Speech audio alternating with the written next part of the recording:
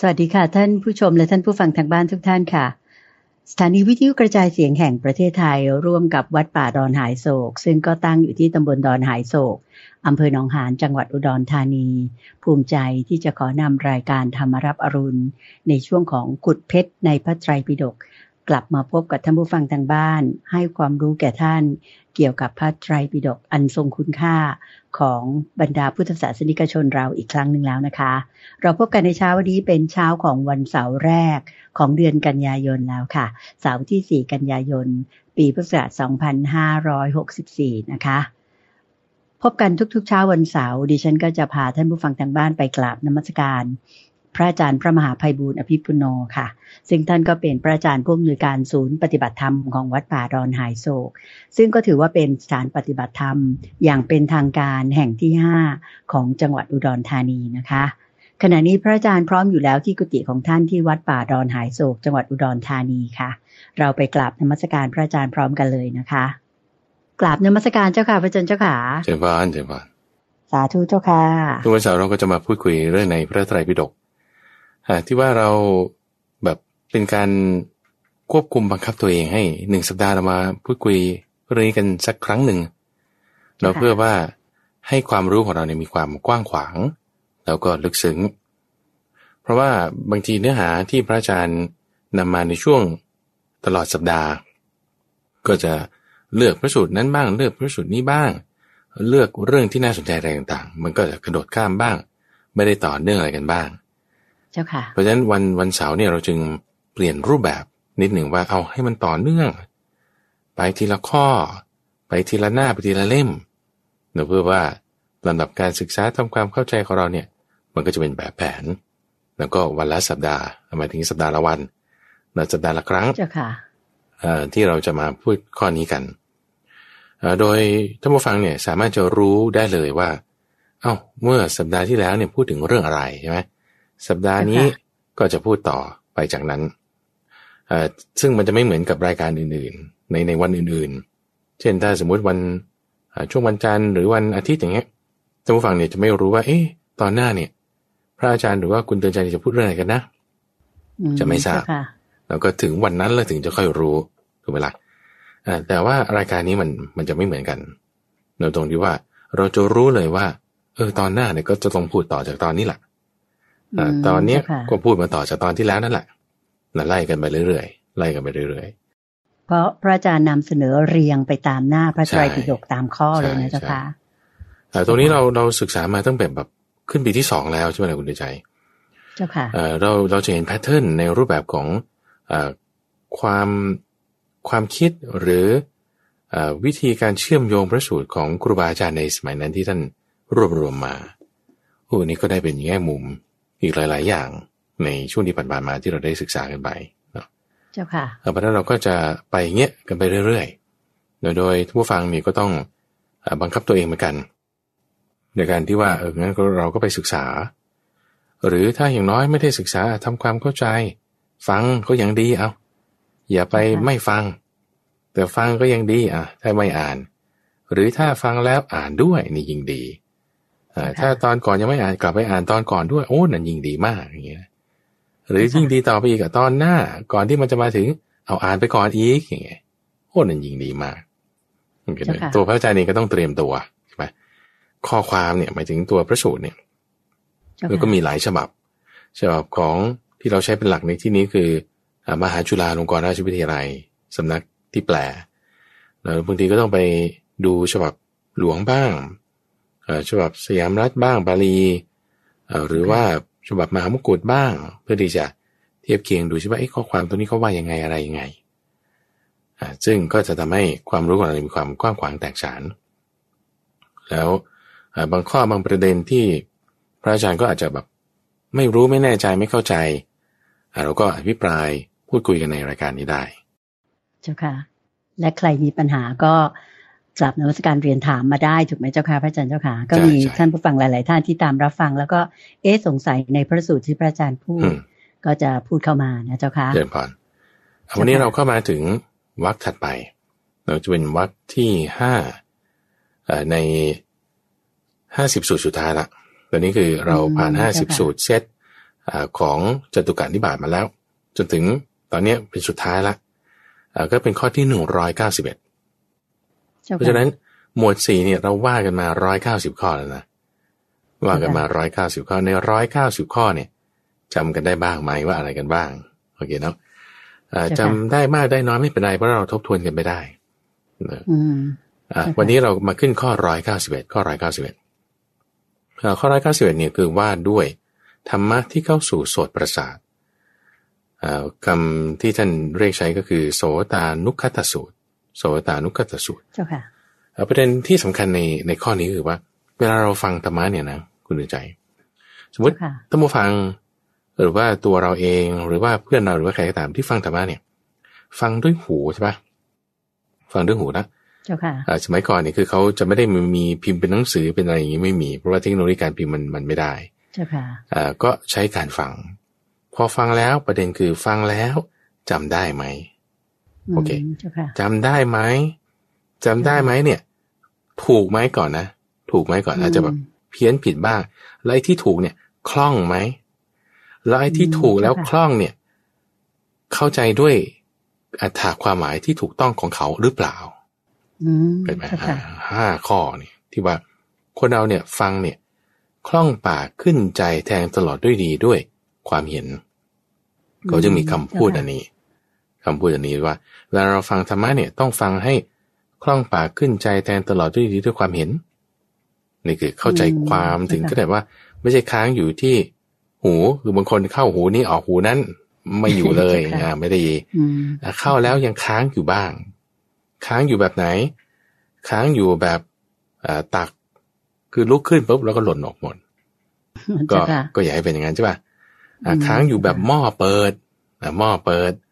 ให้มันเก็บไว้ได้บ้างก็คือเก็บใส่ไว้ในหัวบ้างเจ้าค่ะจำได้บ้างแล้วเข้าถึงหัวใจไหมเข้าถึงจิตใจไหมอันนี้ก็ด้วยโอเคท่านบอกว่าถ้าคุณทำได้อย่างนี้นะโอ้อันนี้สง4 อย่างนี้จะเกิดขึ้น4 อย่างนี้จะเกิดขึ้นมีอะไรบ้างเจ้าค่ะ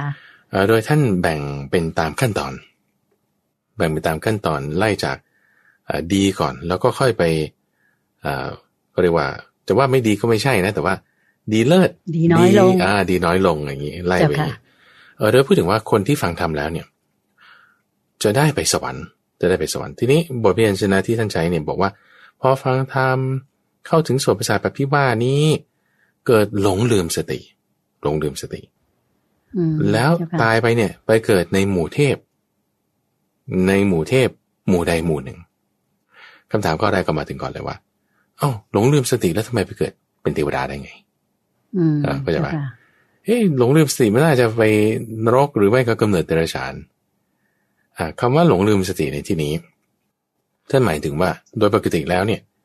ถ้าคนที่ฟังธรรมขนาดนี้เข้าใจได้ดีแล้วเนี่ยโอ้ยคุณจะต้องเป็นบรรลุเป็นพระอรหันต์นะหรืออย่างน้อยก็ต้องเป็นโสดาบันนะแต่ถ้าแบบคุณไม่ได้โสดาบันด้วยอรหันต์ไม่ต้องพูดถึงอันนี้คือเรียกหลงลืมสติก็คือเป็นปุถุชนอยู่นั่นเองฟังธรรมอยู่จำได้อยู่แต่ยังแทงตลอดซึ่งกิเลสไม่ได้ยังเป็นปุถุชนอยู่ทีนี้พอเป็นปุถุชนอยู่เนี่ยก็คือท่านใช้จึงเรียกคำว่าหลงลืมสตินี่ก็จะหนึ่งนะไอ้ที่ว่า4 ข้อเนี่ยเป็น4 ข้อใหญ่เนาะในแต่ละข้อเนี่ยจะมีคำนี้อยู่หลงลืมสติแต่ไปเกิดในสวรรค์เป็นหมู่เทพอันใดอันหนึ่งอันนี้คืออานิสงส์ข้อที่1ที่คุณจะได้ละในทั้ง4 ข้อเหมือนกันรายละเอียดต่อไปอีกว่าในประเภทแรกอานิสงส์ข้อแรกที่ว่าไปเกิดบนสวรรค์เหมือนกันทั้ง4 ข้อแต่ข้อแรกมีรายละเอียดต่อไปอีกก็คือพอไปเกิดในสวรรค์แล้วเนี่ยธรรมะที่ได้ฟังไปเนี่ยมันตามต่อไปใคร่ครวญแล้วมันนึกถึงธรรมเหล่านั้นได้ธรรมเหล่านั้นที่เคยได้ฟังมาปรากฏขึ้นเช่นเรื่องเห็นโทษของกามอย่างเช่นเราฟังธรรมะเราฟังเรื่องวิธีการพิจารณากายฟังเรื่องการทำวิปัสสนาหรือฟังเรื่องกายคตาสติกายหรือกามมีโทษอย่างนี้โอเคแต่ตอนที่ฟังตอนเป็นมนุษย์เนี่ยยังไม่บรรลุธรรมขั้นอะไรนั่นก็เรียกหลงลืมสติใช่ปะตายไปเสร็จปุ๊บไปเกิดบนสวรรค์พอเกิดบนสวรรค์แล้วนึกถึงธรรมเหล่านั้นได้ธรรมตรงนั้นแหละปรากฏขึ้นคำว่านึกได้นี่คือ คือยังไม่ได้บรรลุนะแต่ว่าธรรมเหล่านั้นที่เคยได้ยินได้ฟังมามันค้างอยู่ในใจนึกถึงได้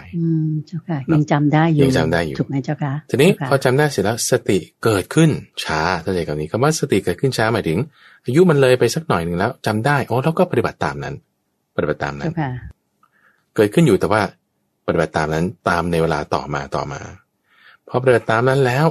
จึงบรรลุคุณวิเศษได้เร็วพลัน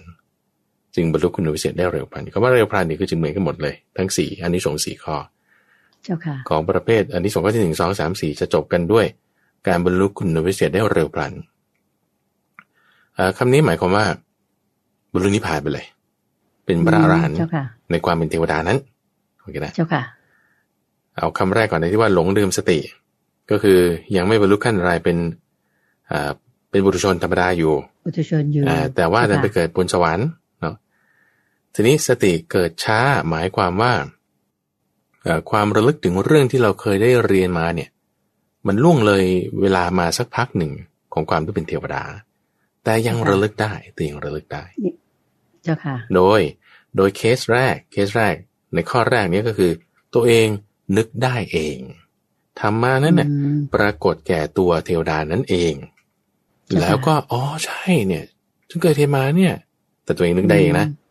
มันต้องเป็นอย่างนี้นะแล้วก็สุดท้ายบรรลุธรรมได้นี่ข้อที่1ก็คือพอระลึกได้ก็ปฏิบัติเลยถูกไหมเจ้าค่ะแล้วก็บรรลุธรรมถูกต้องเนาะแต่มาอีกในข้อที่2ในข้อที่2เนี่ยตัวเองระลึกไม่ได้เองหมายถึงจำไม่ได้คำว่าระลึกเนี่ยพระอาจารย์อยากจะใช้บทเพียนจะให้รัดกุมนิดนึงคุณใจเพราะว่าคำว่าระลึกเนี่ยหมายถึงสติแต่ว่าจะไม่ได้อยากใช้คำว่าระลึกคำว่าระลึกเนี่ยเราจะสงวนไว้ใช้สำหรับคำว่าสติเอาใช้คำว่าจำได้ก็แล้วกันนะจำได้อ๋อเจ้าค่ะเกิดนึกจำได้ขึ้นมาในข้อแรกเนี่ยคือคุณจำที่เราเคยเรียนฟังนั้นได้เอง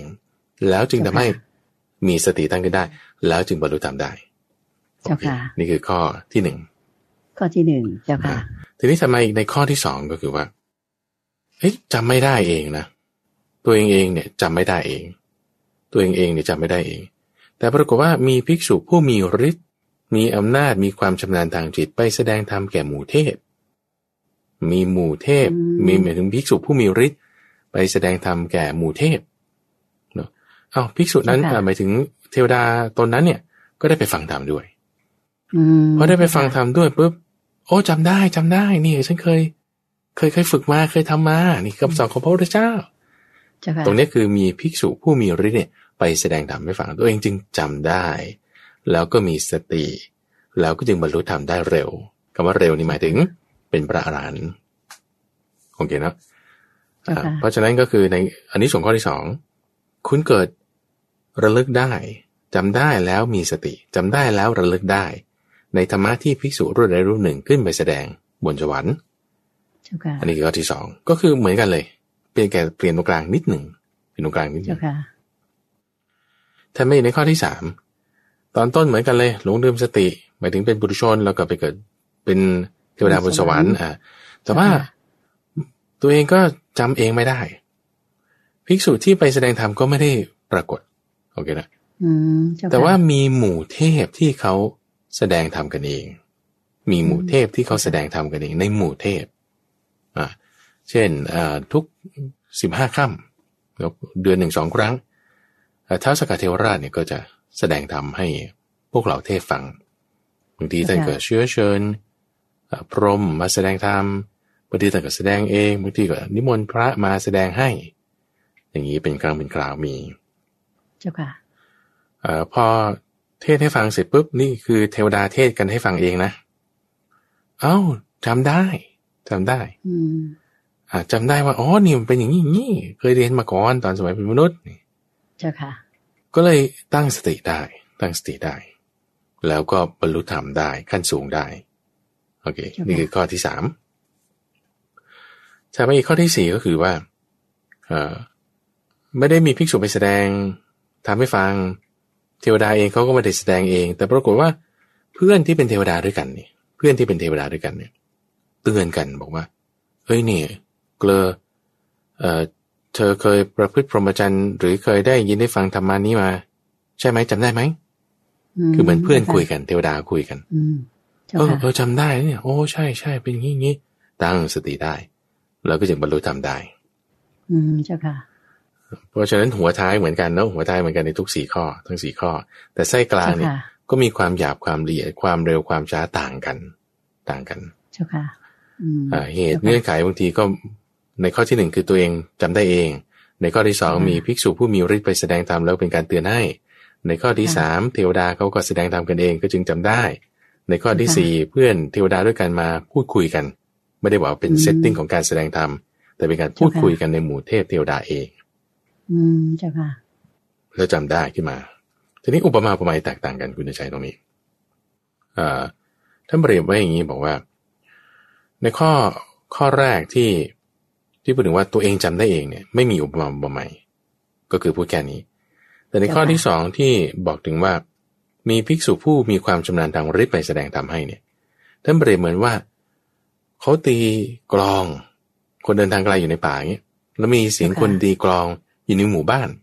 คุณได้ยินเสียงตึมตึมตึมเนี่ยเสียงกลองหรือเปล่านะโอ้เสียงกลองจำได้นี่คือแบบที่2เนาะส่วนแบบที่3ก็คือเทวดาเขาแสดงธรรมกันเองเทวดาเขาแสดงธรรมกันเองนี่คือเปรียบเหมือนกับคนได้ยินเสียงสังเราเดินทางอยู่ในป่ามีคนอยู่ในหมู่บ้านเนี่ยเป่าสังวืดขึ้นเสียงนี่เสียงอะไรนะอ๋อเสียงสังเนี่ยถ้าเป็นคนที่เขาฉลาดเขาเคยได้ยินเขาเคยเห็นเขาจะรู้ได้ทันทีว่าเสียงแบบนี้โทนนี้เนี่ยเป็นเสียงสังเขาจะได้ทันทีใช่เจ้าค่ะถ้ามาอีกในข้อที่4ข้อสุดท้ายที่พูดถึงว่าเพื่อนเทวดาเตือนกันเพื่อนเทวดาเตือนกันถ้าก็เปรียบเทียบเหมือนกับว่าปีศาจเล่นฝุ่น2ตนหรือปีศาจเล่นฝุ่น2ตนมาพบกันเจ้าค่ะก็เลยพูดทักทายกันไม่ใช่ปีศาจคือพูดถึงว่าเพื่อน2คนเขามาเล่นฝุ่นกันคำว่าเล่นฝุ่นเนี่ยคุณใจเคยไปประเทศอินเดียแล้วเขาจะมีวันที่เขาเรียกว่าโฮลิเดย์ที่เขาจะเอาสีมาสาดกันนี่แหละตรงนี้แหละเขาใช้คำว่าฝุ่นในภาษาบาลีเนาะเดี๋ยวนี้เราเรียกว่าเอามาสาดสีแต่ว่ามันเป็นฝุ่นผงที่เป็นสีโอเคนะแล้วก็เพื่อน2คนเนี่ยมาพบเจอกันในบางครั้งบางคราวในเวลางานที่เขามีการเล่นแบบนี้เจ้าค่ะโอ้มองเห็นไม่ชัดเลยเนี่ยเพราะว่าฝุ่นมันเปื้อนไปหมดแล้วโอ้นี่เกลือแล้วเนี่ยโอ้ว่างั้นอย่างนี้อะไรเงี้ยทักทายกันเจ้าค่ะอันนี้เป็นอันที่2ข้อที่4เพราะฉะนั้นเงื่อนไขนะคุณใจเงื่อนไขมันก็คือว่าคุณต้องฟังแทงตลอดเข้าใจจำได้คล่องปากเนี่ยมันถึงจะเกิดพวกนี้นะมันถึงจะเกิดพวกนี้คือฟังแล้วเข้าใจอย่างแท้จริงถูกไหมเจ้าค่ะอาจารย์คะแบบได้แบบหนึ่งอันนี้ดีแน่เข้าใจอย่างแท้จริงคำว่าแท้จริงเนี่ยคือหมายว่าถ้าแท้จริงเลยเนี่ยคุณบรรลุธรรมแน่แต่เพราะบางทีลืมสติยังหลุดไปอยู่หลุดไปแล้วแต่ก็ไม่หลุดไปจนถึงตกนรกแต่หลุดไปถึงต้องไปเกิดเป็นเทวดายังไม่บรรลุเป็นอริยบุคคลขั้นใดขั้นหนึ่งเจ้าค่ะก็จะมีอานิสงส์4ข้อนี้เข้าใจเจ้าค่ะทีนี้ตั้งข้อสังเกตนิดนึงว่าแสดงว่ามีภิกษุขึ้นไปแสดงธรรมเทวดาเขาก็เทศกันเองก็มีเนาะแล้วก็บางทีก็ไปพูดคุยไปมาหาสู่กันเคสที่เราจะเห็นได้ชัดเจนเช่นพระมหาโมคคัลลานะไปเทศบนสวรรค์หรือแม้แต่พระพุทธเจ้าไปเทศที่สวรรค์ชั้นดาวดึง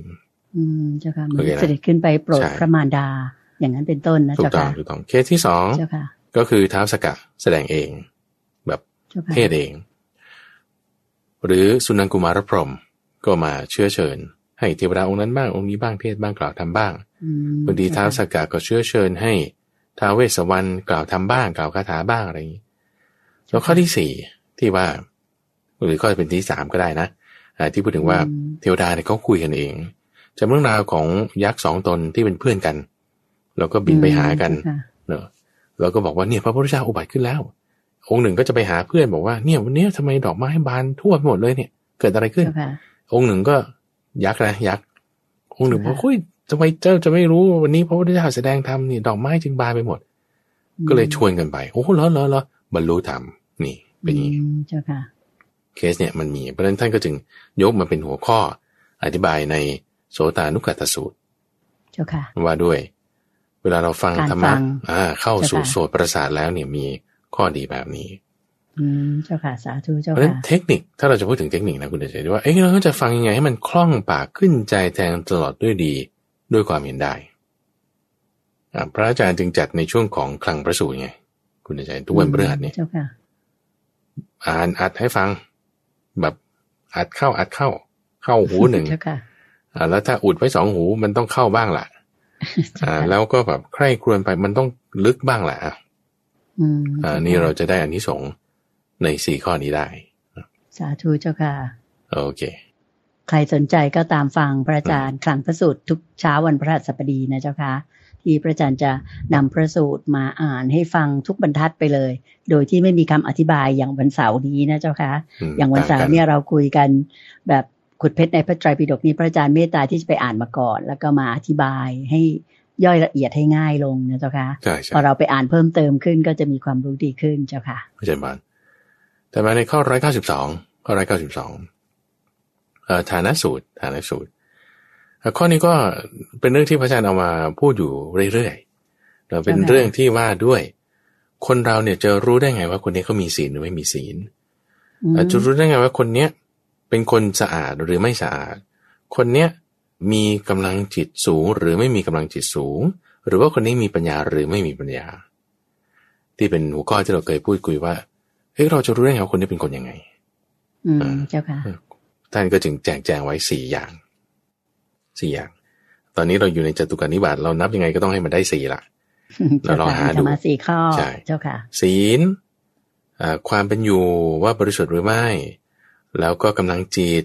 แล้วก็ปัญญาก็คือศีลสมาธิปัญญาน่ะข้อ2นี้เสริมขึ้นมาเป็นลักษณะว่า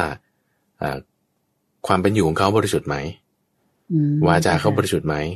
เน้นไปที่ศีลนี่คือกายวาจาใช่ไหมส่วนความบริสุทธิ์เนี่ยเป็นลักษณะการดำเนินชีพการติดต่อผู้คนในข้อที่3เนี่ยเป็นเรื่องสมาธิในข้อที่4เป็นเรื่องปัญญาแบ่งแบบนี้เจ้าค่ะเอา4 ตัวนี้มาเป็นเกณฑ์วัดนะเจ้าค่ะมาเป็นหัวข้อแล้วเกณฑ์วัดในแต่ละหัวข้อเนี่ยแตกต่างกันเหมือนกันก็มีต่างกันก็มีเอาที่เหมือนกันก่อนก็คือว่าคุณจะมารู้คนที่จะมีคุณสมบัติ4 ข้อนี้มากหรือน้อยต่างกันหรือไม่เนี่ยมันไม่ได้ใช่ว่าจะใช้เวลาเล็กน้อยแต่ต้องใช้เวลานานโอเคนะไม่ใช่ว่าคนจะไม่ได้มนสิการถึงจะรู้ได้ต้องแบบมนสิการคือทำไว้ในใจให้ดีเจ้าค่ะแล้วข้อที่4เนี่ยต้องมีปัญญาจึงจะรู้ได้ถ้าปัญญา3เนี่ยจะรู้ไม่ได้โอเคนี่ยกไปก่อนนะใส่กระดาษทดไว้เดี๋ยวจะมาอธิบายเอาที่ต่างกันก่อนในทั้ง4 ข้อนี้ถ้าบอกว่าศีลจะรู้ได้ด้วยการอยู่ร่วมกันความบริสุทธิ์พึงรู้ได้ด้วยถ้อยคำกำลังจิตพึงรู้ได้ด้วยในคราวมีอันตรายปัญญาจะรู้ได้ด้วยคราวสนทนา1 2 3 4นี่คือที่ต่างกันพอท่านยกประกาศตัวแปรขึ้นอย่างนี้ใช่ปะ4 ข้อปุ๊บท่านก็อธิบายต่อไปว่าที่ว่าศีลพึงรู้ได้ด้วยการอยู่ร่วมกันเนี่ยแล้วมันไม่ใช่เวลาเล็กน้อยใช้เวลานานไม่ใช่ว่าไม่มนสิการต่อมนสิการแล้วก็ต้องไม่ใช่ไม่มีปัญญาแต่ต้องมีปัญญามันยังไงท่านก็แจงต่อไปคือในหมวดตั้งแต่3มานี่นะคุณใจคือเนื้อหาเนี่ยมันจะแบบค่อนข้างแบบ substantial คือมันจะเยอะมันจะมีเรื่องราวมันจะมีอะไรเพราะเราจึงใช้เวลามากหน่อยในเอพิโซด1 ตอน 1อาจจะได้สัก3 ข้อ4 ข้ออะไรเงี้ยนะบางตอนก็จะเร็วบ้างบางตอนก็จะช้าบ้างอย่างในวันนี้มันจะค่อนข้างไปช้าๆเพราะว่าเนื้อหามันเยอะเราค่อยๆไปช้าๆโยมว่าดีเจ้าค่ะโยมว่าดีพระอาจารย์ไปช้าๆทุกคนก็จะได้เข้าใจด้วยก็คือใช้โสตวิญญาณฟังแล้วก็ให้เข้าหูเข้าไปในใจด้วยนะเจ้าค่ะเจ้าค่ะสีเนี่ยดูยังไงก็ดูด้วยการอยู่ร่วมกันท่านว่าดูรู้ด้วยการอยู่ร่วมกันคนอยู่ร่วมกันเนี่ยจึงจะดูรู้ได้ว่าคนเนี้ยเขามีปกติเนี่ยเพราะศีลแปลว่าความเป็นปกติถูกป่ะเจ้าค่ะแล้วปกติเขาเป็นคนยังไงเขาก็ต้องอยู่ด้วยกันมันถึงจะรู้เจ้าค่ะบางทีถ้ามาเฉพาะที่ทำงานคุณอาจจะ รู้ได้ไม่ชัดเจนด้วยว่าเขามีศีลหรือเขาไม่มีศีลเจ้าค่ะอันนี้จริงเจ้าค่ะใช่ไหมมันแล้วบางทีอยู่ที่ทำงานดูอาจจะดีแต่ว่ากลับบ้านอาจจะไม่ดีคือเราไม่รู้หรือว่าดีทั้งสองอย่างแต่ว่าหรือในทางตรงข้ามดูที่ทำงานไม่ดีเลยแต่ถ้าไม่มนสิการจริงๆมันมีเงื่อนไขแบบนี้ทำให้เขาดูเป็นแบบนี้ก็ต้องมีการมนสิการมีข้อยกเว้นมีปัญญาใคร่ครวญทีนี้การอยู่ร่วมกันดูยังไงดูว่าปกติดูความเป็นปกติเนี่ยเขาขาดทะลุด่างพร้อยไม่ต่อเนื่องหรือเปล่าแต่ถ้าเป็นอย่างนี้ใช่ไหมก็คือไม่มีศีลแบบไม่ดีแต่ถ้าบอกว่าโดยปกติแล้วเนี่ยเขาไม่ขาดไม่ทะลุไม่ด่างไม่พร้อยทำต่อเนื่องก็แสดงว่าเขามีศีลเขาดีเจ้าค่ะแล้วก็ไม่ใช่แค่นั้นนะแต่ว่าอยู่ด้วยร่วมกันแล้วเนี่ยยังต้องใคร่ครวญพิจารณายังต้องใช้ปัญญาไตร่ตรองแล้วยังต้องใช้เวลานานไม่ใช่นิดหน่อยเช่นว่าบางคนมาอยู่วัด7 วันนี้เห็นพระรูปหนึ่งท่าทางไม่ค่อยแบบสำรวมอย่างเงี้ยนะเราก็จะมาบอกว่าพระองค์เนี้ยไม่เห็นดีเลยถ้าคิดอย่างนี้ปุ๊บเนี่ยคุณมาอยู่วัด7 วันมันเป็นเวลาเล็กน้อยไม่ใช่เวลานะมันจะไม่ใช่เป็นเวลาที่ว่าเราจะมารู้ได้ว่าไอ้พระองค์นี้มีศีลหรือไม่มีศีลเจ้าค่ะเพราะฉะนั้นต้องใคร่ครวญไตร่ตรองใช้เวลานานไม่ใช่แป๊บเดียวนี่ข้อที่1ก็คือต้องดูกันนานๆดูความประพฤติว่ามีความปกติรักษาศีลหรือไม่อย่างไรถูกไหมเจ้าค่ะพระอาจารย์ต้องให้ลึกซึ้งว่าอย่างนั้นเถอะต้องใช้เวลาในการดูเจ้าค่ะแล้วก็พิจารณาอย่างแยบคายด้วยมนสิการด้วยเจ้าค่ะถูกต้องทีนี้เดี๋ยวเราต้องเปิดประเด็นตรงนี้คุณใจตอนท้ายหลังจากพูดไป4 ข้อเนี้ยว่าแล้วถ้าเรามีเวลาแป๊บเดียวเราจะทำยังไงเดี๋ยวเราค่อยคุยกันในข้อนี้นั่นสิเจ้าค่ะต่อไปก่อนฟังพระอาจารย์ละต่อไปก่อนในข้อที่2ที่พูดถึงว่าความสะอาดความบริสุทธิ์ความสะอาดในที่นี้หมายถึงลักษณะอาชีวะของเขาการดำเนินชีพของเขาการติดต่อกับผู้คนเพราะศีลนี่มันเป็นเรื่องของตัวเองเราเรื่องของตัวเองว่ามีศีลดีไหมแล้วข้อที่2เนี่ยว่าการติดต่อคนอื่นอาชีวะหรือการดำเนินชีพเพราะถึงแม้เป็นแม่บ้านเนี่ยก็มีสัมมาอาชีวะได้ถูกไหมคือบางคนอาชีวะฉันไม่มีอาชีพอะไรฉันไม่มีสัมมาอาชีวะไม่ใช่คุณเป็นแม่บ้านคุณไม่ได้มีอาชีพอะไรคุณเป็นคนขอทานคุณเป็นคนเข็นใจคุณเป็นหรือตกงานก็ตามคุณมีสัมมาอาชีวะได้ตรงนี้คือเป็นสัมมาอาชีวะ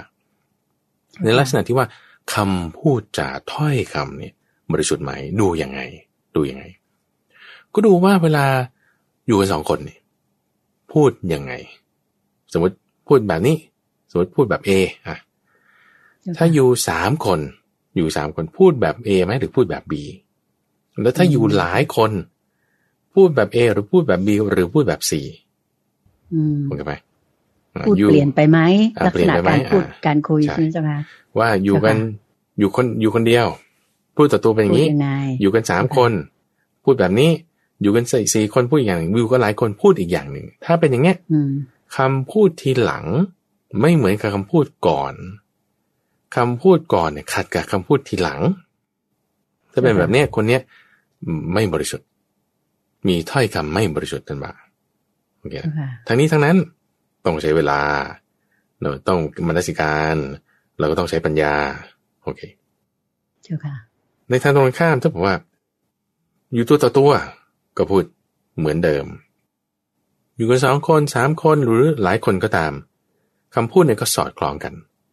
คำก่อนไม่ขัดกับคำหลังเหมือนกันกับคำก่อนคนนี้มีคำพูดบริสุทธิ์ทั้งนี้ทั้งนั้นก็ต้องใช้ปัญญาใช้เวลาแล้วก็เราเป็นคนฉลาดถึงจะรู้ได้ยกตัวอย่างเช่นนะคุณใจสมมุติคุณใจนี่มีหลานนะมีหลานแล้วก็มีหลานแล้วก็แบบอยากจะเตือนหลานว่าคนนั้นเนี่ยเขาเป็นคนไม่ดีนะสมมติเนี่ยหลานคนนั้นเนี่ยเป็นคนไม่ดีนะลูกอย่าไปยุ่งเกี่ยวกับเขาโอเคเราก็พูดกัน2 คนพูดอย่างนี้ใช่ไหมแต่พอเราไปอยู่กับเขาเนี่ยอยู่กับเขาอยู่ต่อหน้าเขาเนี่ยถ้าเราจะบอกว่าคุณเนี่ยเป็นคนไม่ดีอย่างนั้นอย่างนี้เราพูดไม่ได้เข้าใจปะเราไม่ควรพูดอย่างนั้นเราไม่ควรพูดเราก็ต้องพูดดีๆกับเขาแล้วถ้าเกิดหลานมาถามว่าป้าเล็กทำไมแบบอยู่กับหน้าเขาพูดอย่างนึงอย่างเงี้ยเจ้าค่ะเข้าใจไหมแล้วจะมาบอกว่าคุณเตือนใจเนี่ยมีวาจาไม่บริสุทธิ์คือมันไม่ได้ เพราะอะไรเพราะว่าต้องใช้การมนสิการด้วยในข้ออะไรก็ถ้าเราพูดข้อไม่ดีของเขาเราก็กลายเป็นคนไม่ดีเข้าใจไหมเราก็พูดนิดเดียวเขาไม่ตามเพราะเราเตือนหลานในขณะที่ต่อหน้าเขาเราอย่าพูดเพราะว่าเขาจะเคืองใจเราก็พูดอะไรที่มันจะดีๆงามๆแต่ไม่โกหกก็ต้องมีการมนสิการมีการมนสิการแล้วก็ไม่ใช่แค่เคสนี้คือเราอาจต้องดูเคสอื่นด้วยแล้วก็ไม่ใช่ว่าเวลานิดหน่อยจึงจะรู้ได้ก็ต้องดูบริบทอื่นๆด้วยอย่างเงี้ยเจ้าค่ะอาศัยเวลาใช่สมมติเราอยู่กันแค่ 3-4 คนเราก็ต้องพูดดีๆแต่ถ้าเราอยู่หลายๆคนแล้วอยู่ในที่ประชุมแล้วเขาเรียกเป็นพยานบางทีเราอาจจะพูดได้บ้างแล้วเขาจะมาหลายอาจจะมาบอกว่าทำไมอยู่ในที่ประชุมพูดอย่างหนึ่งแล้วอยู่ต่อหน้าเขาพูดอย่างหนึ่งคือมันต้องใคร่ครวญนิดนึงเจ้าค่ะต้องมนสิการให้ดีต้องมนสิการคิดใคร่ครวญให้ดีใช่ใช่อันนี้มันก็ต้องดูบริบทเพราะฉะนั้นพระพุทธเจ้าเนี่ยจึงใส่ตัวแปรนี้เอาไว้ว่ามันไม่แน่นะคือมันแล้วแต่เคสนะแล้วแต่เคสเพราะฉะนั้นเราก็ต้องดูนี่ข้อที่สองว่าคำพูดจาจะเป็นเรื่องที่จะให้ดูรู้ได้ว่าคนนี้มีวาจาบริสุทธิ์หรือการดำเนินชีวิตของเขาในบริสุทธิ์หรือไม่เจ้าค่ะโอเคถ้ามาในข้อที่สามพูดถึงกำลังจิตกำลังใจกำลังจิตเนี่ยจะพึงรู้ได้ในคราวที่เกิดอันตรายในคราวที่เกิดอันตรายหมายความว่าไงอันตรายมีอะไรบ้างเสื่อมญาติเสื่อมโภคทรัพย์เสื่อมเพราะโรคยาตายเงินหายเจ็บไข้ได้ป่วยหลักๆมีแค่นี้โควิดก็เรื่องเจ็บไข้ได้ป่วยคุณเป็นมะเร็งขั้น4ก็เรื่องเจ็บไข้ได้ป่วยเนาะแก่เรื่องตายก็มี3อย่างพอเจออย่างนี้แล้วเรื่องญาติด้วยนะญาติเสื่อมโภคทรัพย์แล้วก็โรคถ้ามี3อย่างนี้แล้วเนี่ยเกิดแบบร่ำให้คร่ำครวญทุบอกชกตัวถึงความเป็นผู้คลั่งเพ้อเนี่ยกำลังจิตไม่มีกำลังจิตไม่มีแสดงว่าเขาไม่ได้มีกำลังในจิตใจมากเท่าไหร่เจ้าค่ะคือสติแตกไปเลยถ้าเกิดเรื่องร้ายขึ้นในชีวิตถูกไหมเจ้าค่ะไม่ได้คิดใคร่ครวญพิจารณาตามความเป็นจริงในโลกธรรม8พอไม่ได้คิดใคร่ครวญตามความเป็นจริงในโลกธรรม8แต่ไหลหมุนเวียนไปตามโลกนี่พอเจอความเสื่อมเพราะญาติความเสื่อมเพราะโภคทรัพย์ความเสื่อมเพราะโรคก็ลำบากใจคร่ำครวญทุบอกร่ำไห้งุนงงคลั่งเพ้อสติหลงลืมโอเคในขณะที่ถ้าเผื่อคนมีกำลังจิตจริงๆเนี่ยเขาจะแบบหยุดกึกได้ก่อนด้วยสติสัมปชัญญะใช่ไหมหยุดกึกได้ก่อนก็ใคร่ครวญยังไงว่าโอ้โลกธรรม8เนี่ยคือลาภเสื่อมลาภยศเสื่อมยศนินทาสรรเสริญสุขทุกข์มันเป็นของโลกมันเกิดขึ้นดับไปตามเหตุเงื่อนไขปัจจัยความเกิดขึ้นดับไปตามเหตุเงื่อนไขปัจจัยเราไม่ตามหมุนเวียนไปตามโลกธรรม8นั้นเจ้าค่ะพอเราไม่ไปเราก็ไม่คร่ำครวญรำไห้และไม่ทุบอกชกตัวไม่งุนงงคลั่งเพ้อแต่มีสติสัมปชัญญะได้อย่างนี้แหละเนี่ยคือมีกำลังจิตกำลังใจเจ้าค่ะโอเคคือเข้าใจว่าโลกมันเป็นแบบนี้ดังนั้นเมื่อเกิดเรื่องร้ายๆขึ้นเราก็ต้องเข้าใจว่าโลกธรรม8เป็นแบบนี้ดังนั้นจิตใจเราก็ไม่ไปติอุกชกตัวอะไรต่างๆแต่เข้าใจว่าเป็นแบบนี้แหละยอมรับได้ทำใจสงบได้นะเจ้าค่ะถูกต้องเจ้าค่ะแล้วก็ต้องไม่ใช่เวลานิดหน่อยดูเคสเดียวไม่ได้มันต้องดูกันนานๆเจ้าค่ะแล้วก็ไม่ใช่ว่าใคร่ครวญหรือไม่ใคร่ครวญมันจะไม่ได้มันจะได้มันต้องใคร่ครวญแล้วก็คนดูก็ต้องมีปัญญาคนดูก็ต้องมีปัญญาถ้าไม่อีกในข้อที่4ในข้อที่4คือเรื่องของปัญญาท่านบอกว่าปัญญาเนี่ยจะรู้ได้ด้วยการสนทนาโดยดูยังไงที่ว่าสนทนาดูว่าคุยกันแล้วเนี่ยคนที่เราคุยด้วยเนี่ยเขามีการแสวงหาปัญญาอย่างไรเขามีการเตรียมปัญหาแสวงหาปัญหาคือคนที่มีปัญญาเนี่ยนะคุณเดชเขาก็จะคอยตั้งคำถามที่เพื่อให้เกิดปัญญาคำถามนั้นคือปัญหาคือพยายามจะตอบคำถามหรือหาโซลูชันใน อิชชูหรือว่าโจทย์หรือว่าปัญหาอย่างใดอย่างหนึ่งเสมอเจ้าค่ะซึ่งบางทีเนี่ยคำถามถ้ามันคำถามไม่ถูกเนี่ยวิธีคิดมันก็ผิดแล้วถ้าเราตั้งคำถามไม่ถูกอย่างเช่นที่เขาจะพูดถึงในวิชาตรรกะอย่างเงี้ยนะเช่นบอกว่าถ้าเราตั้งสมมติฐานว่าฝนตกเพราะว่ากบร้องคุณก็ไปหากบเพื่อจะมาพิสูจน์ว่าฝนมันตกจริงไหมกบชนิดไหนเราต้องไปหาอันไหนคุณตั้งคำถามผิดล่ะคุณตั้งคำถามผิดเพราะว่าสมมติฐานเราผิดเพราะฉะนั้นวิธีการตั้งคำถามแสวงหาปัญหาเขาหามาอย่างไงนี่ก็จริงคุณตั้งคำถามผิดหรือคุณตั้งคำถามถูกแล้วหาคำถามหมายถึงหาคำถามใช่ไหมแล้วถามแล้วหาคำตอบยังไงแต่ว่ามันโอ้ยมันนอกเรื่องแล้วอันนี้แสดงว่าปัญญาเขาน้อยปัญญาน้อยทีนี้พอส่วนคำถามใช่ไหมทั้งวิธีการตั้งคำถามที่มีแล้วก็ไปหาคำตอบเนี่ยแล้วเวลาได้คำตอบมาสิ่งที่ได้คำตอบมาเนี่ยโอเคใช่อยู่บางทีเราตั้งคำถามผิดแล้วคำถามที่วิธีการไปหาคำตอบมันอาจจะไม่ถูกแต่พอได้คำตอบมาแล้วเนี่ยมันไม่น่าใช่นะคุณเปลี่ยนคำถามได้ไหมเพราะฉะนั้นคำตอบที่ได้มามันก็จึงต้องเป็น2 อย่างด้วยว่ามีรายละเอียดที่สงบลึกซึ้งประณีตเป็นของละเอียดรอบคอบเฉพาะบัณฑิตจะรู้ได้สามัญชนคาดไม่ถึงมีความละเอียดลึกซึ้งไม่เห็นความแตกต่างใช่ไหมอาเซลคนนี้เขาไม่มีปัญญาก็จะวนลูปผิดในขณะที่คนที่มีปัญญาเขาก็จะคิดไม่เหมือนกันโดยที่ว่าวิธีการตั้งสมมติฐานหรือว่าการคิดคำถามของเขาก็ด้วยความแยบคายด้วยปัญญาพอวิธีการคิดคำถามได้คำถามมาคำถามนั้นก็ลึกซึ้งได้คำตอบถูกไหมเจ้าคะคือเรายังไม่ได้คำถามเรายังไม่ได้คำตอบเพราะคำถามยังไม่มีใช่ไหมวิธีการคิดคำถามเขาจนกระทั่งคำถามที่ได้มาเพราะว่าหลักๆคุณใจสิ่งที่สำคัญมันไม่ใช่คำตอบมันคือคำถามสิ่งที่สำคัญในโลกนี้นะถามถูกคำถามไหมถูกทางไหมเจ้าค่ะถามถูกคำถามไหมเจ้าค่ะทีนี้พอคำถามที่ตั้งมาแล้วเนี่ยคุณไปหาคำตอบยังไงถ้าผมว่าแสดงถึงความที่มีปัญญาโอ้ท่านผู้นี้มีปัญญาแล้วคำตอบที่ได้มาเนี่ยลึกซึ้งสงบระงับประณีตมีรายละเอียดโดยพิสดารไม่ใช่ที่จะคาดหมายได้โดยปุถุชนแต่ว่ามีแง่มุมละเอียดลึกซึ้งเป็นของเฉพาะบัณฑิตนี่เจ้าค่ะแสดงว่าคนนี้เขามีปัญญาเจ้าค่ะเพราะเราจะรู้ได้เนี่ยก็ต้องวิธีคิดของคนอย่างเช่นเราไปคุยกับคนนี้คุยกับประธานบริษัทหรือคุยกับนักการเมืองหรือคุยกับหัวหน้าหรือคุยกับเพื่อนร่วมงานเนี่ยเราคุยกันเนี่ยเราจะรู้ว่าคนนี้เขาฉลาดหรือไม่ฉลาดก็โดยวิธีคิดของเขาเจ้าค่ะเพราะวิธีคิดของเขานะอันนี้คือแบบพระอาจารย์คิดว่าเอาไปใช้ในชีวิตประจำวันได้เลยเจ้าค่ะว่าวิธีคิดของเขาเนี่ยคือเขาคิดในเรื่องคำถามยังไงแล้วเขาหาคำตอบได้ยังไงเข้าใจไหมโดยดูลักษณะคำตอบ2 อย่างคือละเอียดลึกซึ้งรอบคอบแล้วก็พิสดารคือละเอียดนี่หมายถึงสงบระงับเนาะแล้วก็รายละเอียดนี่มากไม่ใช่ว่าแบบเอาเฉพาะผิวหน้าแต่ว่าลึกซึ้งเอาไว้ในรายละเอียดวิธีคิดคำถามที่ได้แล้ววิธีการที่จะไปหาคำตอบเขาก็มีรายละเอียดมากถ้าเปรียบเทียบมาอย่างนี้คุณใจเหมือนกับว่าปลา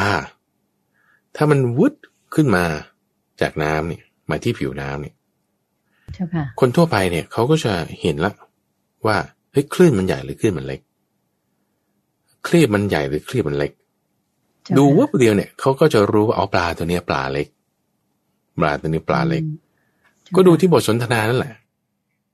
เราได้ยินทางหูใช่ป่ะผ่านจากปากของเขาใช่ป่ะในสมองเขาเป็นยังไงนี่เราต้องรู้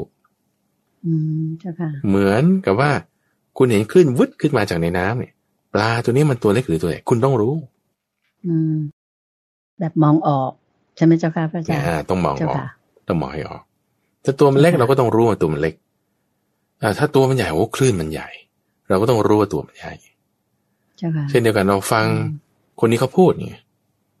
ฟังคำถามที่เขาคิดกระบวนการความคิดคำตอบที่เขาได้make sense นะเนี่ยมีเหตุผลคนนี้เขาฉลาดเราฟังด้วยหูเราใช่ป่ะจากคำพูดที่ออกมาจากปากเขาใช่ป่ะเรารู้ถึงสมองเขาว่าเขาเป็นยังไง อันนี้เราต้องรู้ดูให้ได้สาธุเจ้าค่ะแล้วนะไม่ใช่เวลาเล็กน้อยต้องใช้เวลานานเจ้าค่ะแล้วก็ไม่ใช่คนทั่วไปคือคนซามคนฉาบฉวยจะรู้ได้ต้องเป็นคนละเอียดคนมีปัญญาต้องมีการใคร่ครวญพิจารณาโดยรอบคอบเจ้าค่ะเขาหลอกเปล่าเขาขายของไหมหรือยังไงอะไรเงี้ยเราต้องใคร่ครวญเจ้าค่ะอันนี้คือ4ข้อหลักๆก็คือรู้ได้ด้วยกันอยู่ร่วมกันไม่ถึงศีลเนาะศีลรู้ได้ด้วยกันอยู่ร่วมกันความบริสุทธิ์พึงรู้ได้ด้วยถ้อยคำกำลังจิตพึงรู้ได้ด้วยคราวมีอันตรายปัญญาพึงรู้ได้ด้วยการสนทนาโอเคทีนี้ที่พูดมาเมื่อสักครู่เนี่ยคือเรารู้คนอื่นเขาโอเคนะทีนี้กลับกันบ้างทีนี้กลับกันบ้างเขาจะมารู้เราใช่ไหมเจ้าค่ะว่าถ้าเราเนี่ยยังไม่มีศีลแล้วเราก็รู้สึกเราไม่ค่อยบริสุทธิ์แล้วเราก็ยังกำลังจิตไม่ค่อยดีแล้วเราก็ยังไม่ค่อยมีปัญญาเราก็ควรพัฒนาในจุดนี้เจ้าค่ะเราควรพัฒนาในจุดนี้คือคนอื่นก็จะมารู้เราเนี่ยนะคือมันอาจจะเป็นเรื่องที่ก็แล้วแต่เขาจะรู้เข้าใจไหมแต่ว่าถ้าเขาจะเข้าใจสมมติถ้าเราไม่มีศีลแล้วเราให้เขาเข้าใจว่าเรามีศีลเราไม่มีปัญญาเราให้เขาเข้าใจว่าไม่มีปัญญาคือคุณเราไม่เกิดแต่ว่าเขาจะเข้าใจไงมันไม่ใช่ประเด็นเพราะว่ามันเป็นเรื่องที่เกิดที่เขาไงแต่ว่าเราไม่มีปัญญาเรากลับไม่มีกำลังจิตเรากลับไม่มีความบริสุทธิ์ในเรื่องศีลในเรื่องความเป็นอยู่มันก็ไม่ดีประเด็นคือเราจะทำไงให้เรามีศีลให้เรามีกำลังจิตให้เรามีปัญญาเราก็ทำอย่างที่ว่ามาเนี่ยมีศีลชนิดไม่ขาดไม่ชั่วไม่ด่างไม่พร้อยอยู่เป็นปกติอยู่เป็นปกติจะพูดกับคนเนี่ยคำก่อนต้องเหมือนกับคำหลังอย่าให้ขัดกับคำก่อนเจ้าค่ะพูดกับ2 คน 3 คนเราก็ต้องพูดแบบนั้นคือพูดความจริงตรงไปตรงมาพูดกี่ทีก็เป็นแบบนี้สัมมาวาจาสัมมาวาจาเจ้าค่ะทางนี้ทางนั้นเราก็ต้องดูบริบทด้วยนะอย่างตัวอย่างที่เคสที่ยกมาใช่เจ้าค่ะแล้วข้อที่3กำลังจิตคุณมีไหมในการพิจารณาเรื่องโลกธรรม8บางทีเรื่องร้ายๆเข้ามาในชีวิตเราตั้งจิตได้ไหมตั้งสติได้ไหมใช่ไหมเจ้าค่ะใช่โลกธรรม8แล้วข้อที่4ก็คือการคิดคำถามการตั้งปัญหาการหาคำตอบลึกซึ้งแยบคายเป็นของพระอริยเจ้ามีรายละเอียดมากมายไหมนี่ต้องให้เป็นอย่างนั้นต้องให้เป็นอย่างนั้นอย่าฉาบฉวยอย่ารูดทุกวันนี้มันสังคมเนี่ยเขาวัดกันตรงรูดนะคุณใจหมายถึงว่าคุณเอาโทรศัพท์มือมาใช่ป่ะแล้วก็รูดยิ่งรูดมากนี่เขาชอบโซเชียลมีเดียเนี่ยถ้ารูดน้อยๆเนี่ยไม่ชอบอยู่ดีเขาคุณจะดูคลิปใดคลิปหนึ่งเงี้ยในอินเทอร์เน็ตใช่ป่ะเจ้าค่ะถ้าคลิปยาวๆเป็นชั่วโมงเลยเนี่ยแล้วคุณดูอยู่ก็จริงหมายถึงว่าโซเชียลมีเดียเขาจะไม่ชอบเจ้าค่ะสมมติคลิป1 ชั่วโมงคุณดูเนี่ยพวกคุณคลิกทีเดียวสู้ว่าเอา10 คลิปละ6 นาทีดีกว่าหมายถึงว่าโซเชียลมีเดียเขาจะชอบซึ่งเราไม่ควรจะเป็นอย่างนั้นไงเราไม่ควรจะฉาบฉวยเราไม่ควรจะฉาบฉวยเอาแต่รูดเนี่ยไม่ดีแต่ต้องให้มันลึกซึ้งละเอียดรอบคอบมีรายละเอียดมากรัดกุมอย่างนั้นถึงจะถูกเจ้าค่ะในข้อนี้ของพระอาจารย์นี่เหมือนบอกเป็นในนะเจ้าค่ะตามคำสอนของพระพุทธองค์เนี่ยเหมือนกับว่าเราจะรู้อย่างที่ว่าพระอาจารย์พูดสักครู่ว่ารู้คนอื่นว่าเขามีศีลไหมเขามีปัญญาอะไรต่างๆไหมเนี่ยที่ดีที่สุดคือเรารู้ว่าตัวเรามีหรือเปล่าแล้วแก้ไขที่ตัวเราก่อนถูกไหมเจ้าค่ะพระอาจารย์เจ้าค่ะดีใช่อันนั้นก็ด้วยในข้อนี้คือฐานะในความที่เราจะรู้ได้ด้วยถูกฐานะเจ้าค่ะคือไม่ใช่แค่ว่าเพื่อนแนะนำหรือดูแป๊บเดียวแต่ต้องใช้เวลานานต้องใช้เวลานาน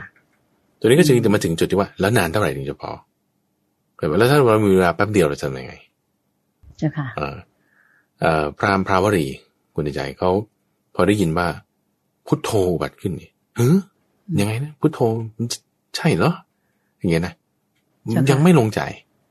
ส่งลูกศิษย์ไปดู16 คนที่เป็นที่มาของโสรสปัญหาเราไปดูเนี่ยคนนี้ดูเรื่องนี้คนนี้ดูเรื่องนี้ไปดูตามอยู่3 เดือนดูทั้งใกล้ดูทั้งไกล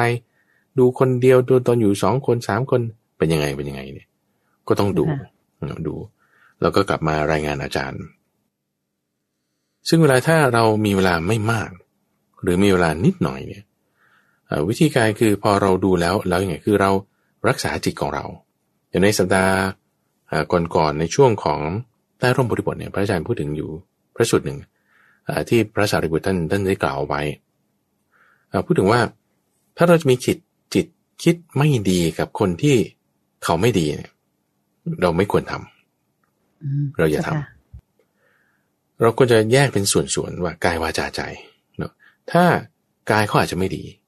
วาจาเขาดีไหมกายวาจาเขาอาจจะไม่ดีแต่ใจเขาดีไหมบางส่วนใจที่เขาดีมีไหมท่านเปรียบไว้แล้วมีหลายตัวอย่างอย่างเช่นว่า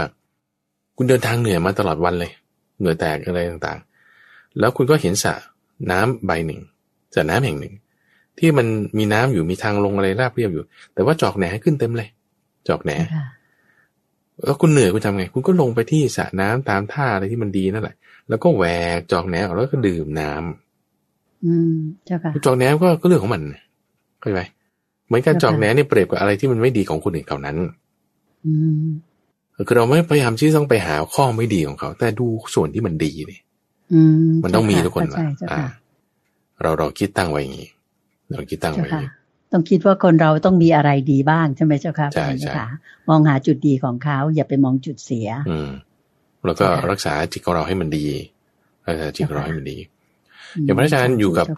กับหลวงพ่อดร.ศาสตร์นี่คืออยู่ตั้ง10 กว่าปีแล้วเข้าใจไหมก็รู้ว่าท่านเป็นผู้มีศีลมีการพูดจาที่บริสุทธิ์กำลังจิตท่านก็มีแล้วท่านก็มีปัญญาคือพูดสั้นๆอย่างเงี้ยแต่ว่ามนสิการแล้วใช้เวลานานใคร่ครวญเพ่งดูด้วยปัญญาจึงรับรองได้ว่าภิกษุผู้นี้ดีหมายถึงอาจารย์ของพระอาจารย์เนี่ยนะคือหลวงพ่อดร.ศาสตร์เพราะฉะนั้นคือฐานะที่เราควรจะตรวจสอบคือตรวจสอบนี่ไม่ใช่ว่าหาที่เหมือนกับว่าเขาเรียกว่าอะไรในทางกฎหมายนี่เขาจะเอากฎหมายมาลงโทษกันเนี่ยมาหาที่ผิดอะไรเงี้ยไม่ใช่แต่ว่าเรามาหาที่ถูกที่เราจะปรับปรุงได้ที่เราจะแก้ไขให้เกิดความสามัคคีกันไปเจ้าค่ะถึงจะถูกเจ้าค่ะสาธุเจ้าค่ะโอเคนี่คือข้อ192ถัดมาข้อ193คุณเดชคิดว่าเป็นข้อสุดท้ายที่เราจะพูดได้ในวันนี้เพราะว่ารายละเอียดในข้อนี้ก็มีเป็นเรื่องราวที่ตอนนั้นพระพุทธเจ้าอยู่ที่กรุงเวสาลีพระสูตร2พระสูตรเมื่อสักครู่นี้คือพระพุทธเจ้าตรัสกับภิกษุทั้งหลายเราไม่ได้บอกว่าอยู่ที่ไหนแต่ในพระสูตรที่3เนี่ย193คือชื่อพัทธิยสูตรว่าด้วยเจ้าฤชวีที่ชื่อว่าพัทธิยะเจ้าฤชวีคนนี้เขาเป็นสาวกของเดรัจฉีสาวกของเดรัจฉีแล้วก็เขาไปเฝ้าพระพุทธเจ้าเขาบอกงี้บอกว่าพระพุทธเจ้าเนี่ยพระสมณโคดมเนี่ยมีมายาเครื่องกลับใจที่ทำให้คนเนี่ยพวกอัญญเดรัจฉีเนี่ยกลับใจได้โอเคหมายถึงไงข้อนี้หมายถึงไงถ้าเราจะพูดในบริบทของสมัยปัจจุบันนะไปเปลี่ยนศาสนาเขาเพราะว่าสาวของเดรัจฉีเขานับถือเดรัจฉีอยู่แต่พระพุทธเจ้าเนี่ยเหมือนมีมนต์มีคำเสกคำอะไรสักอย่างใดหนึ่งเพื่อที่จะ convert เขาจากเขาเปลี่ยนศาสนานั้นมาศาสนานี้เปลี่ยนศาสนาถ้าโดนมนต์นี้เข้าไปเนี่ยโอ้แย่แน่เลยถูกเปลี่ยนศาสนาเลยอันนี้หรือว่าซุบซิบด้วยมนต์นี้สักอันใดหนึ่งเนี่ยถูกเปลี่ยนศาสนาเลยโอ้ยังไงเนี่ยมันถ้าตัวเจ้าฤชวีที่ชื่อว่าพัทยาพูดอย่างเงี้ยถูกไหมเพราะว่าพวกเดรัจฉีเขากล่าวมาอย่างนี้คือหมายว่าเพราะว่าเขาเป็นลูกศิษย์ของเดรัจฉีใช่ไหมล่ะเดรัจฉีก็บอกเจ้าพัทยานี่อย่าเข้าไปหาพระสมณโคดมนะเพราะว่าเขามีมนต์ถูกไล่มนต์ใส่นี่คอนเวิร์ตเลยโอ้มันไม่ดีอันนี้มันใส่ร้ายอย่างแรงนะเจ้าค่ะคือหมายว่าก็ยังไม่รู้จักกันใช่ไหมล่ะเวลาแป๊บเดียวยังไม่ได้ใคร่ครวญให้ดีเอางั้นเราจะใคร่ครวญให้ดีเขาก็คงคิดนะพระอาจารย์ว่าคนนี้เขาฉลาดอยู่เจ้าปริยาเนี่ยเจ้าค่ะก็คิดว่าถ้าเราแบบฟังความข้างเดียวเห็นว่ามันไม่ดีมันไม่เวิร์กมันไม่ใช่สัตบุรุษคนดีฟังความข้างนี้แล้วก็ฟังด้วยว่าพระพุทธเจ้าเนี่ยท่านว่าไงกล่าวตามเขาเนี่ยถูกไหมหรือควรถูกติเตียนหรือควรถูกยกย่องพ ราะไม่อยากจะกล่าวตู่พระพุทธเจ้าท่านว่าไงท่านว่าไงท่านก็จึงยกตรงนี้เลยคุณดวงใจข้อนี้สำคัญมากคือเนื้อหาที่เรามักจะได้ยินกันในเรื่องของกาลามสูตร10 อย่างเจ้าค่ะโอเคนะแต่หลักๆเรื่องกาลามสูตร10 อย่างไม่ใช่10 อย่างนี้นะโดยแล้วทำไม10 อย่างนี้มันอยู่ใน4 ข้อจตุการนิบาตเข้าใจไหมซึ่งไอ้4 ข้อนี่แหละมันสำคัญกว่าไอ้10 ข้อนั้นเอาใหม่4 ข้ออะไร10 ข้ออะไร10 ข้อที่เรามักจะได้ยินเนี่ยท่านบอกว่าปฏิยะอย่าปลงใจเชื่อคำว่าปลงใจเชื่อเนี่ยหมายถึงรับรองโดยไม่คิดปลงใจเชื่อรับรองโดยไม่คิดว่าฟังตามกันมาถือสื่อกันมาถือสืบกันมาเล่าลือกันมาอ้างอิงในคัมภีร์เพราะตรรกะนี่คือความคิดที่เป็นหลักการเหตุผลอนุมานคือการเทียบเคียงถัดมาอีกคือการคิดตามแนวทางเหตุผลแต่ตรรกะนี่คือเป็นลักษณะที่ว่าเหมือนตรรกศาสตร์นะจะมีสูตรคำนวณและอันนั้นอันนี้แต่แนวทางเหตุผลนี่ก็จะเป็นอีกแบบนึงแล้วหรืออย่าพึ่งปลงใจเชื่อเพราะเข้ากันกับทฤษฎีที่ตัวเองได้ตั้งใจไว้แล้วหรืออย่าปลงใจเชื่อเพราะมองรูปลักษณ์ภายนอกว่ามันน่าจะเป็นไปได้นะหรืออย่าปลงใจเชื่อเพราะว่าสมณะคนนี้เป็นครูของเราโอเคนะก็คือคำพูดเดียวกันในกาลามสูตรอย่าพึ่งเพราะฉะนั้นไม่ได้หมายความว่าเดี๋ยวก่อนนะคือพูดตรงนี้ยกขึ้นมาเป็นตัวแปรหมายถึงว่าเป็นต้นก่อนเป็นคำเกริ่นตรงเนี้ยไม่สำคัญเท่ากับตรงที่จะพูดถึงนี้ว่าแต่อย่าอย่างนั้นใช่ไหมอย่า10 ข้อนี้แต่อันนี้เพราะฉะนั้นอย่าไปยกเลย10 ข้อที่ว่ามาเนี่ยเอาอันนี้